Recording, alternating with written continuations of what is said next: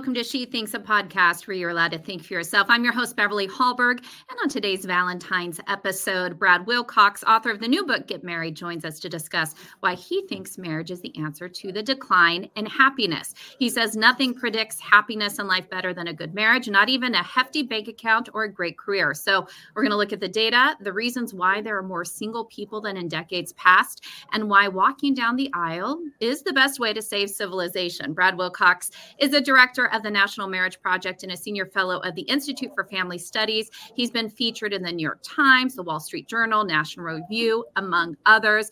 Brad, a pleasure to have you on She Thinks once again. It's good to be here again, Beverly. And your book is coming out soon. I believe it's on the 13th, February 13th. You're a busy man traveling the country. You are joining us from LaGuardia Airport today in New York. We appreciate your time. Sure. Just as we jump into this, I thought it might be, first of all, interesting to set the stage. Of course, Valentine's Day is coming up. A lot of people get excited about that, and a lot of people dread it. Sure. There are some people who want marriage and haven't found it, or some people who have gotten married and due to no fault of their own experienced abuse or infidelity on behalf of their spouse. This is a hard subject for a lot of people, yes? Totally. That's certainly one of the challenges I think facing us is that we can't really talk easily about marriage oftentimes because it does bring up so many sensitive, topics that people have had difficulties in relationships. They may have had abusive, parents, any number of factors just make it challenging for us to kind of talk about the role that marriage and family play in our lives in this culture today. But it's an important thing to study and look at.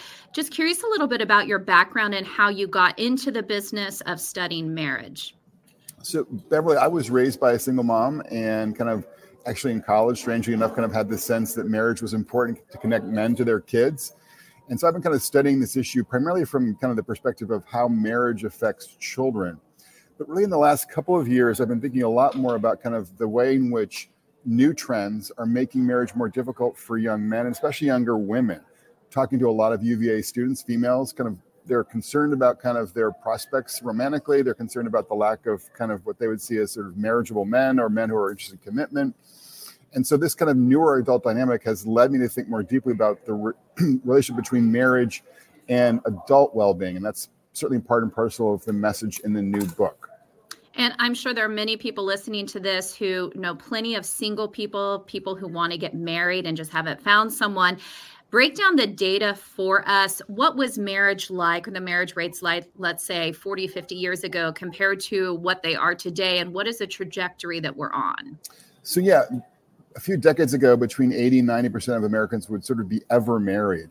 And we are now looking at a situation where at least kind of 1 in 3 young adults today, folks in their 20s, will never marry. So we're kind of looking at a record share of kind of permanent bachelors and bachelorettes.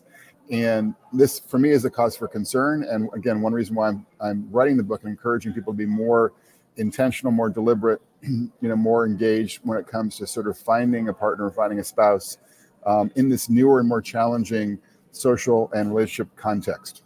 And with these people who are likely to not get married in the future or not getting married now, how much of that is a personal decision? I know there is a push in, let's say, Hollywood or different areas of culture, which oftentimes does push focus on your career, especially as a female. But I also know, I feel, and you can tell me if I'm wrong on this, I do feel that a lot of celebrities these days do have kids, that at least parenthood is something that's encouraged, even if their marriages don't often work out, if they get married at all.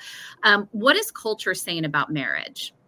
So I think we're getting a lot of mixed messages. Obviously, there are some stories and some movies and some shows that are very marriage friendly, but we're also getting a lot of more negative portraits about marriage. One thinks of The Marriage Story, for instance, that Netflix movie, critically acclaimed, that painted a very negative portrait of marriage leading to divorce. When I was finishing up my book, there was an article trending on Twitter from Bloomberg that said women who stay single and don't have kids are getting richer.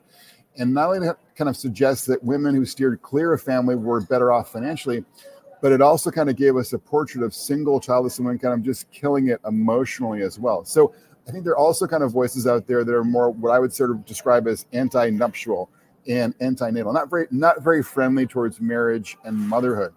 And we actually see a new survey from the Center for American Culture indicating that a majority now of adults think that women are not benefiting emotionally from getting married and having kids.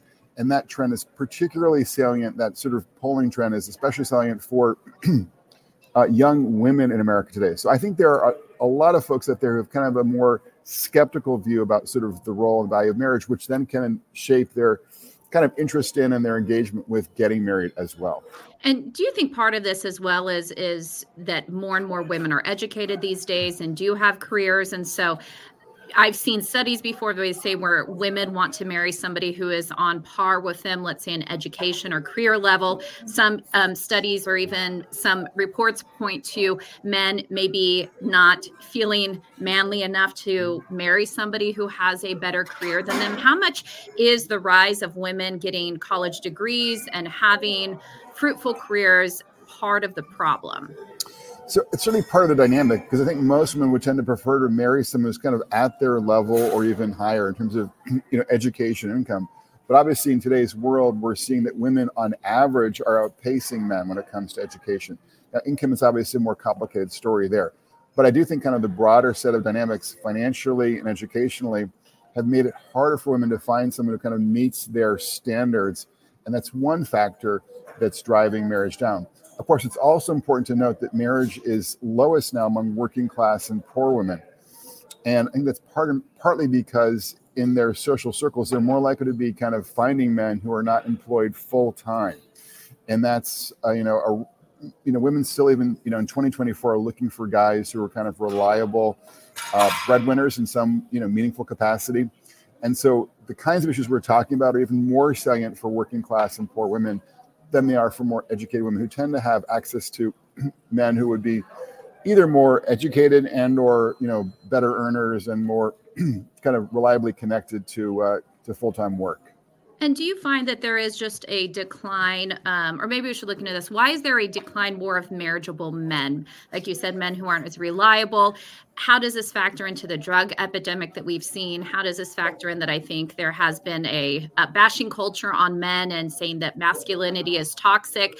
Have we just messed men up as a whole in so many ways? That's part of the story, Beverly. I mean, I think when you look at our schools, this is striking. I've got middle school age kids.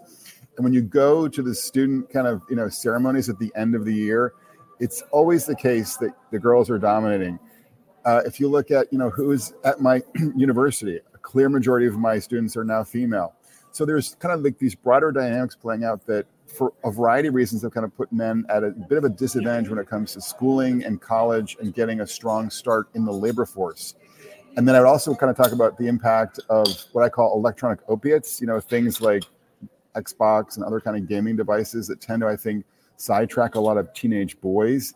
And then, as you also kind of touched on, I think we don't kind of give teenage boys and young men kind of a clear and compelling model of masculinity that's pro-social. And so if they're thinking about kind of what does it mean to be a man, they might even migrate, obviously, to someone like Andrew Tate, who kind of gives us a much more atavistic and antisocial model of masculinity. So there are a lot of different cultural and technological and educational factors that help to explain why a lot of males are floundering today vis-a-vis the females in their circles. And how do you think the virtual world plays a role in this? Obviously, there's the online dating aspect of this, but there's also that we've gone more virtual with so many things due to COVID and how our lives have adapted to a virtual world after. That lack of human connection, somebody in front of you, how is that impacting whether or not people do find somebody to marry? Yeah, I think that's huge. I mean, I think just the rise of smartphones has made dating a lot more challenging, and for a couple of reasons. Number one is people are just not spending as much time together in person in a variety of social different contexts. They're dating less in person. I think that a lot of the dating apps tend to kind of basically call from the cream of the crop and kind of sideline a lot of sort of folks who are more in the middle or the lower tier of some kind of, arbitrary attractiveness, criteria. And then we also know, too, that people are more likely to be happily married when they meet in person rather than when they meet, online through some kind of dating app. You're just kind of getting a lot more information, a lot more input on a potential partner when you meet in person. So all these things, I think, help to explain why kind of the rise of smartphones is corresponding to a decline in dating and probably, a longer term decline in marriage as well. And so when you look at the data points and the stats on those who desire marriage and those who don't, do you think that there is a decline in desire for marriage, or this is more about a decline in people feeling like they have a good option, somebody who shares their values, that matches well with them on a variety of different levels? So Beverly, I think it depends on the person, obviously. So there are plenty of like sort of serious, young women who I know who are really oriented towards dating and marriage, and they're having difficulty finding someone who kind of, make the bar. But we also, I think, are seeing a broader cultural shift towards what I call a Midas mindset, where people are prioritizing, education and work and success over love and marriage. Pew data, for instance, tell us that people think that a job is more likely to lead to fulfillment than marriage today, and that's actually false. So that kind of Midas mindset is also part and parcel of the challenge facing us in the culture at large. And so you equate being married and happily married to leading to overall happiness. So when someone doesn't get married, what are some of the negative trends that you find in those individuals? And is it the same for men and women?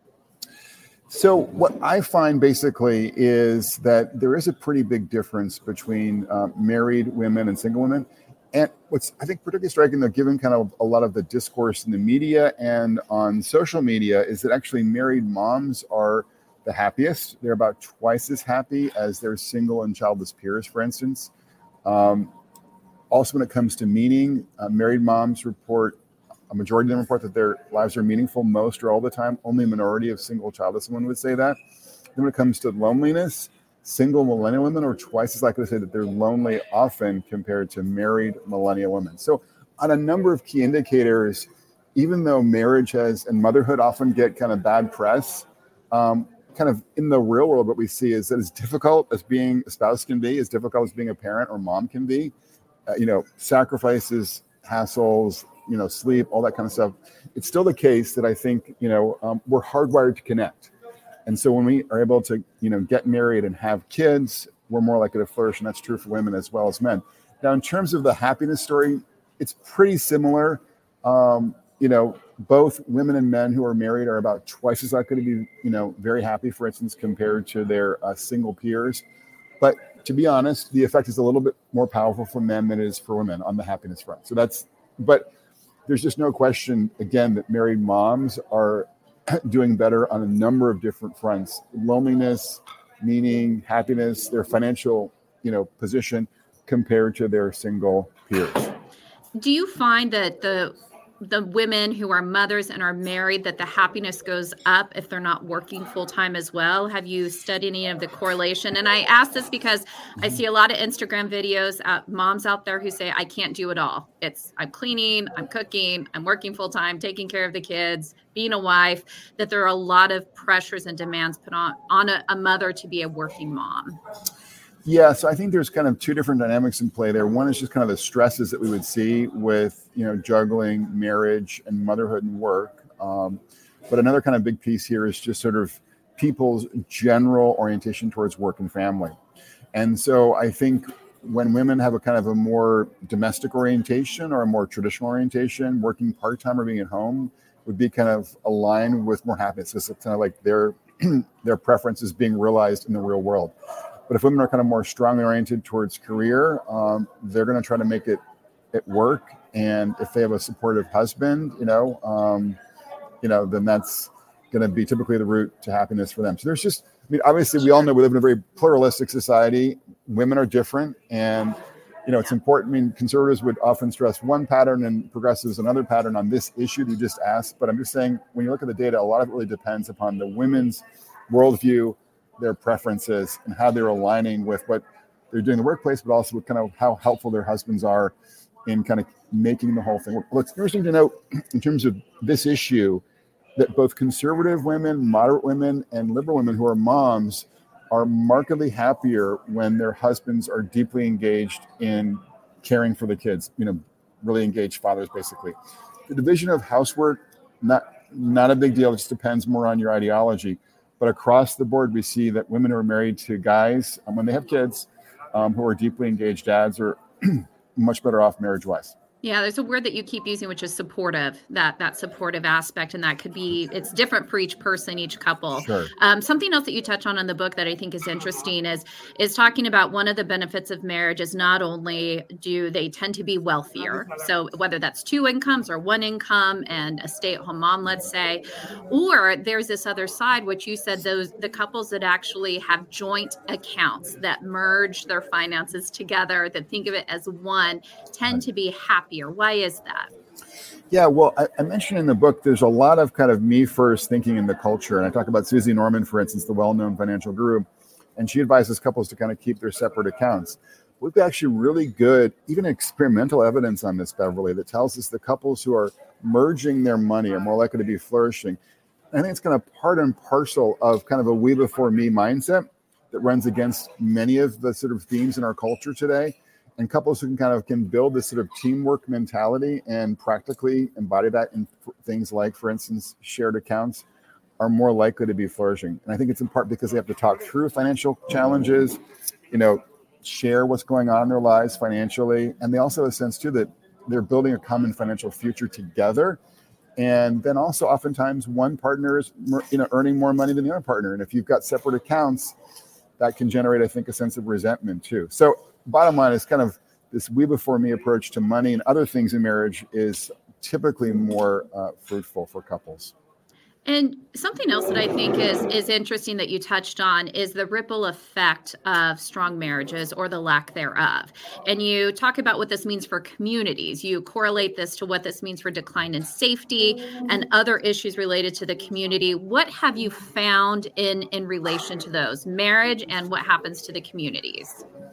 Yeah, so it's striking really. There's a lot of evidence telling us that when neighborhoods have more like married parent families, there's less crime, there's less incarceration. Raj Chetty at Harvard has found that kind of the number one predictor of mobility for poor kids kind of rising, realizing the American dream, being poor as a child and being successful as an adult. The best predictor there is, again, two-parent families. And we've got new evidence from the University of Chicago telling us that there's been a dip in happiness across the country since about 2000. And the number one factor that explains that decline in happiness is that there are fewer and fewer Americans who are married. So that kind of classic Jeffersonian pursuit, the pursuit of happiness, is now more challenging for Americans because fewer of us are putting a ring on it.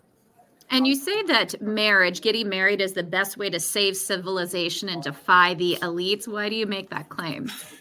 Yeah, it's funny. When I first kind of put up the title on Twitter, got a lot of pushback, including from some prominent progressive media elites. And they're like, well, elites are doing great at marriage. What are you talking about, Brad? And my point is that our elites often talk left and walk right when it comes to marriage and family. I've got a piece coming out in The Atlantic next week that kind of makes this case in more detail. But when you look at something, just go back to Netflix. I mentioned that Netflix produced this kind of movie called The Marriage Story that gave us a very negative portrait of marriage. Now, the irony there is, that the co-founder of Netflix, Reed Hastings, in his autobiography, wrote about how he and his wife had difficulties around his heavy travel schedule. But they went to a marital counselor. They worked through those issues. They figured out some routine, some way of handling all of this. They've got 2 kids, been married 30 plus years. It's just kind of an example of how in their private lives, a lot of our elites are actually very kind of marriage minded, living what I'd call family first lives. But when it comes to kind of their public positions, be they professors, school superintendents, CEOs, journalists, whatever, they're often kind of not, preaching what they practice. And so those who are listening to this, they agree with you. They say, I think marriage is important. What advice do you give to people who maybe personally are struggling to find a partner, or somebody who is married trying to encourage maybe their niece or their son or something like that? What are the steps somebody can take to defy some of those odds? Like you said, 1 in 3, I think you said women, only 1 in 3 will get, men, so only 1 in 3 will get married. Yeah. Right. Yeah. So I think, one thing that's really important to do is not to listen to parents and to professors and peers who would tell you that you should wait until you're, 28 or 30 to really get serious about getting married. I mean, I talk to a lot of students at UVA who kind of will tell me that their parents have told them they should not focus on love or relationship not to mention, of course, marriage, when they're at the University of Virginia. And I'm not saying you should get married at 21. I'm just saying that, like, being at college, for instance, is a great place to meet a lot of people.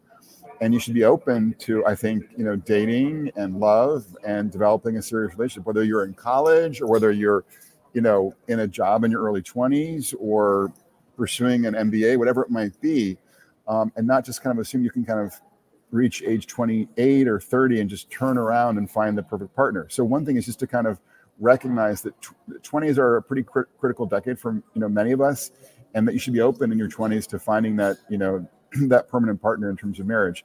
I think it's also the case too, though, that we have to be kind of more intentional about letting family and friends who we trust today kind of know that we're interested in getting married, and help them kind of do some of that old school matching, the matchmaker kind of thing.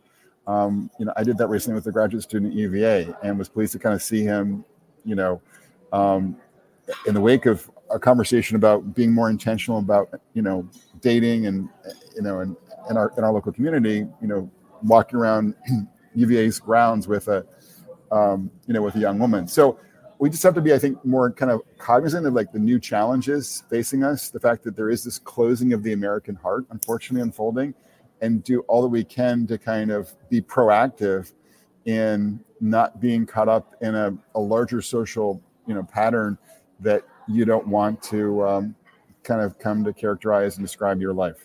And so final question for you is, does the whole Taylor Swift, Travis Kelce love story give you hope that they might actually get married in the near future?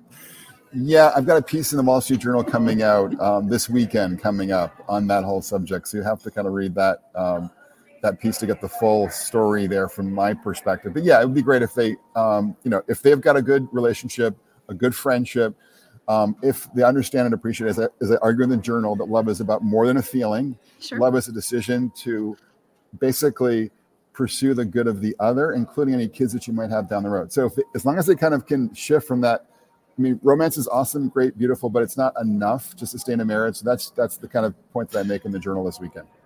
And your book comes out February 13th. People can go ahead and pre-order it now. Who is this book for? Do you have to be an intellect to read this?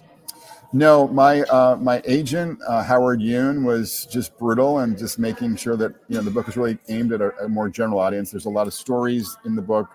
There are a few parables, kind of like I talk about Odysseus, and the sirens, so it's aimed at a more general audience. This book is. Brad Wilcox, author of Get Married, Why Americans Must Defy the Elites, Forge Strong Families, and Save Civilization. We appreciate you joining us today. Thanks for having me, Beverly. And thank you all for joining us. Before you go, IWF does want you to know that we rely on the generosity of supporters like you.